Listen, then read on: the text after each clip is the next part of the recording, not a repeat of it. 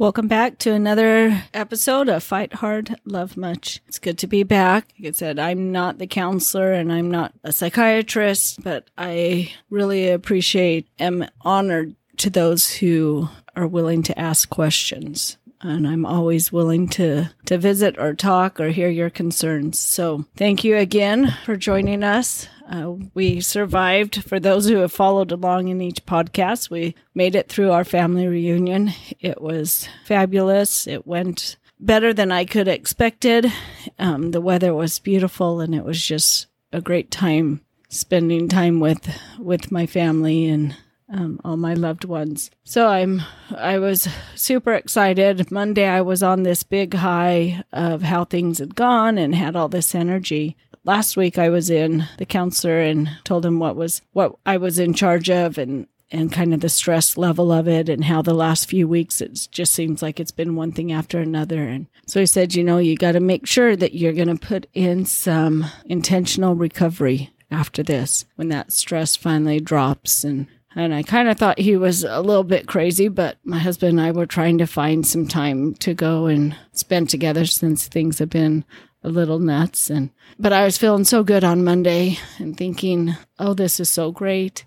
By about Tuesday or Wednesday, I could feel the crash coming. And I realized that even for Sam's birthday, during all this speaking of mental illness and talking about Sam and planning this reunion, constantly being reminded, which I never forget Sam. I never not think about him every few minutes, it seems like, of the day.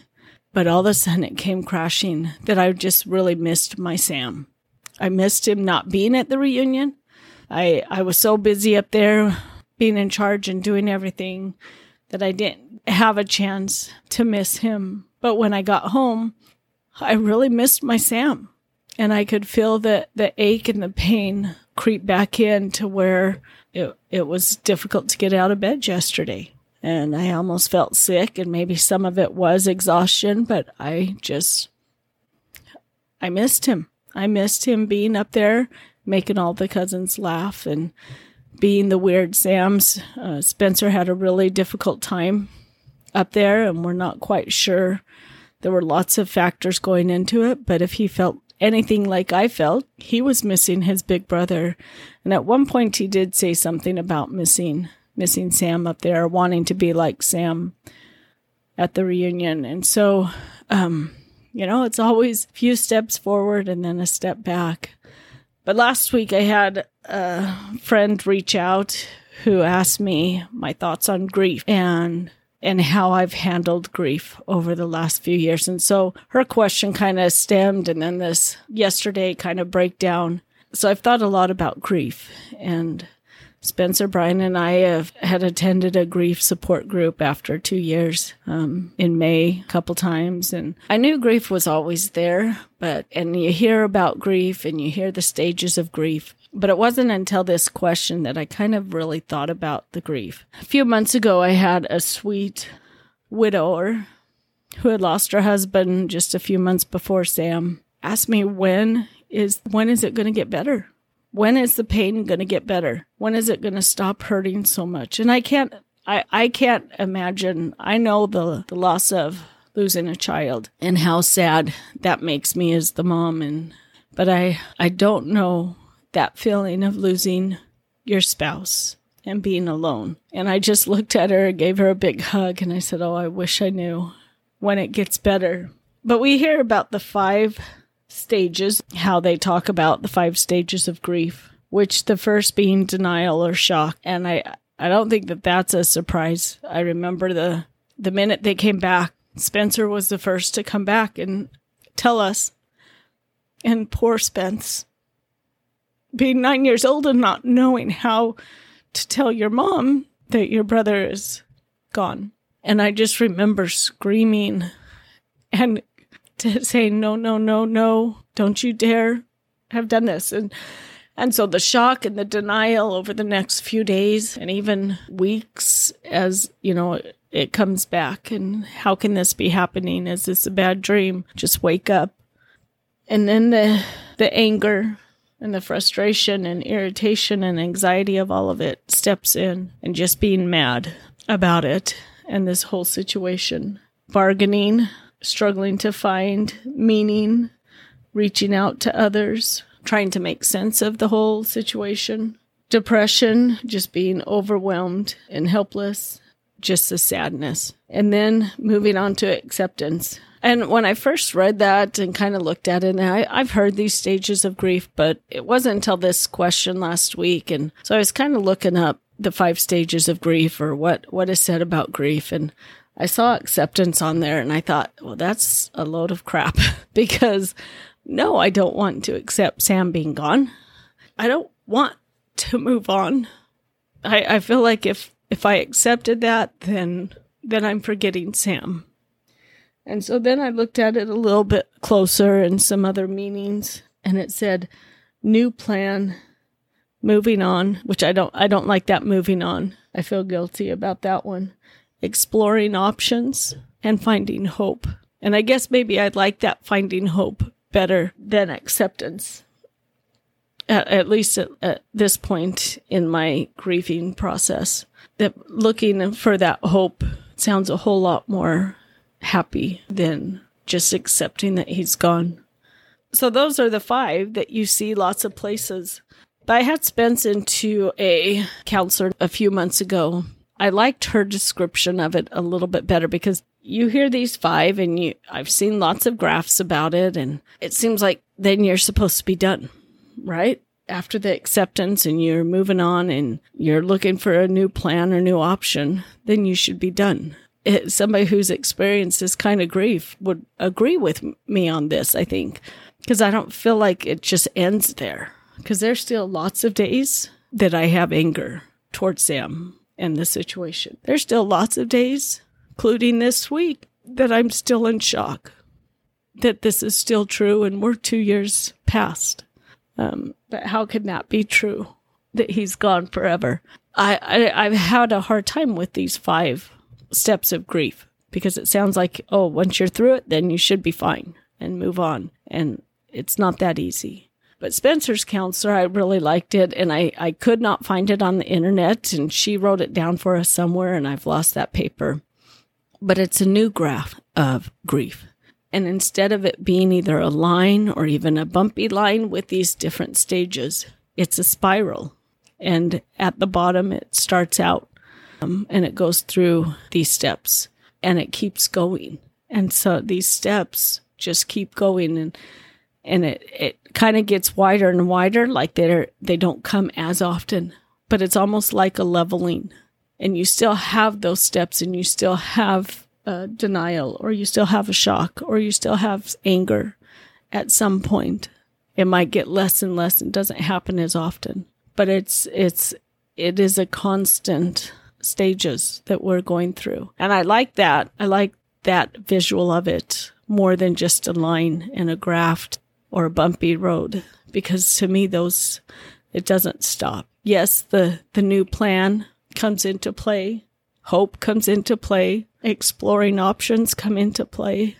But I don't know if I will ever accept Sam being gone. And I don't want to totally accept him being gone. I would like to come up with a new plan and new options.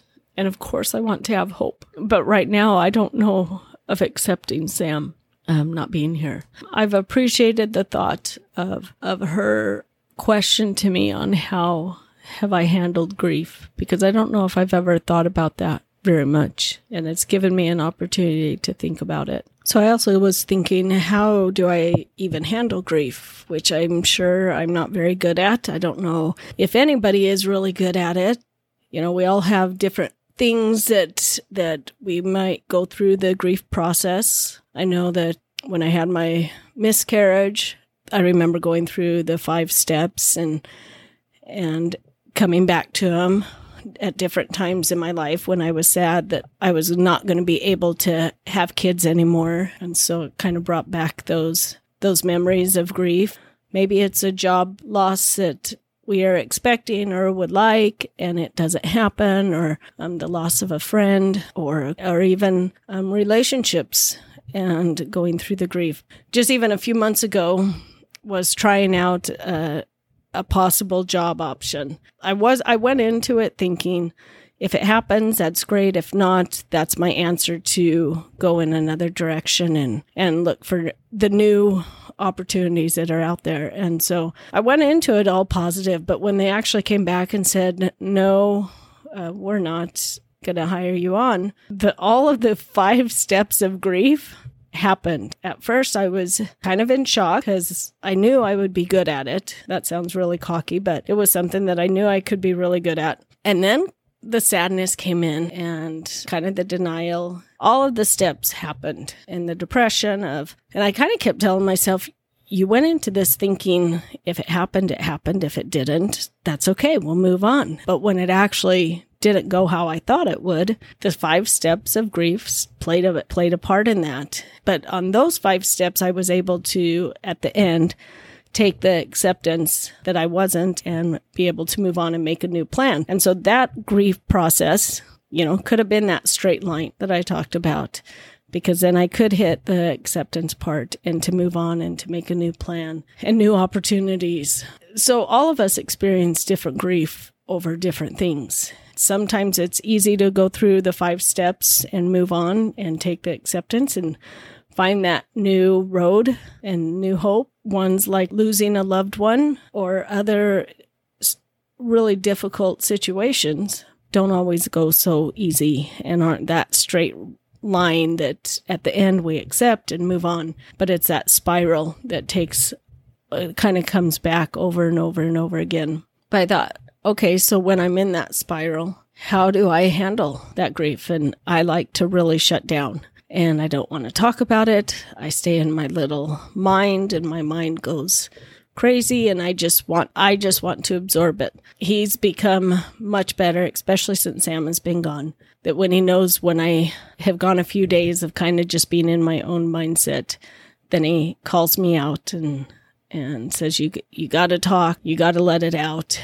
Then all the emotions flood through, but then I can move on to the next step. He's becoming much more aware of when I'm stuck. And once I can talk about it, or even just cry or let the emotions out, I can move on almost to the next step. A lot of times when I know things are not feeling well and I'm back in that initial shock and denial and sadness, I let myself pretty much stay in bed if I need to. Doesn't always happen that way. I still have Spence at home to take care of, and so I do have to work with him, or grandkids come over. But if I know I'm in that space and physically it hurts and physically I'm checked out, I allow myself that day or a few days. Last week it was most of the week and went about 7 days of difficult times. And I'll let myself do that. And I don't know if that's right or wrong. This is all new to me. And when we first lost Sam, we had people come over who talked about, don't let anybody tell you how to grieve. That everybody is going to grieve different. Your husband will grieve different. Your children will grieve different. And so that's really stuck with me, because that's not how my husband grieves, but that's how I do. There's other days that I know it might be a bad day, or I'm really sad, and instead I just want to go outside and work as hard as I can possibly work outside physically, just to not think about it and to just kind of let the body work it out. So there's lots of different ways. Sometimes it's just getting lots of Diet Cokes through the day and chocolate. So everybody is different, and I don't think there's a wrong way. But I do think that one of the most important things to remember is that at some point you do have to express the emotions. And I've been lucky enough to have a husband who's learning how to do that with me. Some days I head down to the cemetery and let out lots of emotions down there.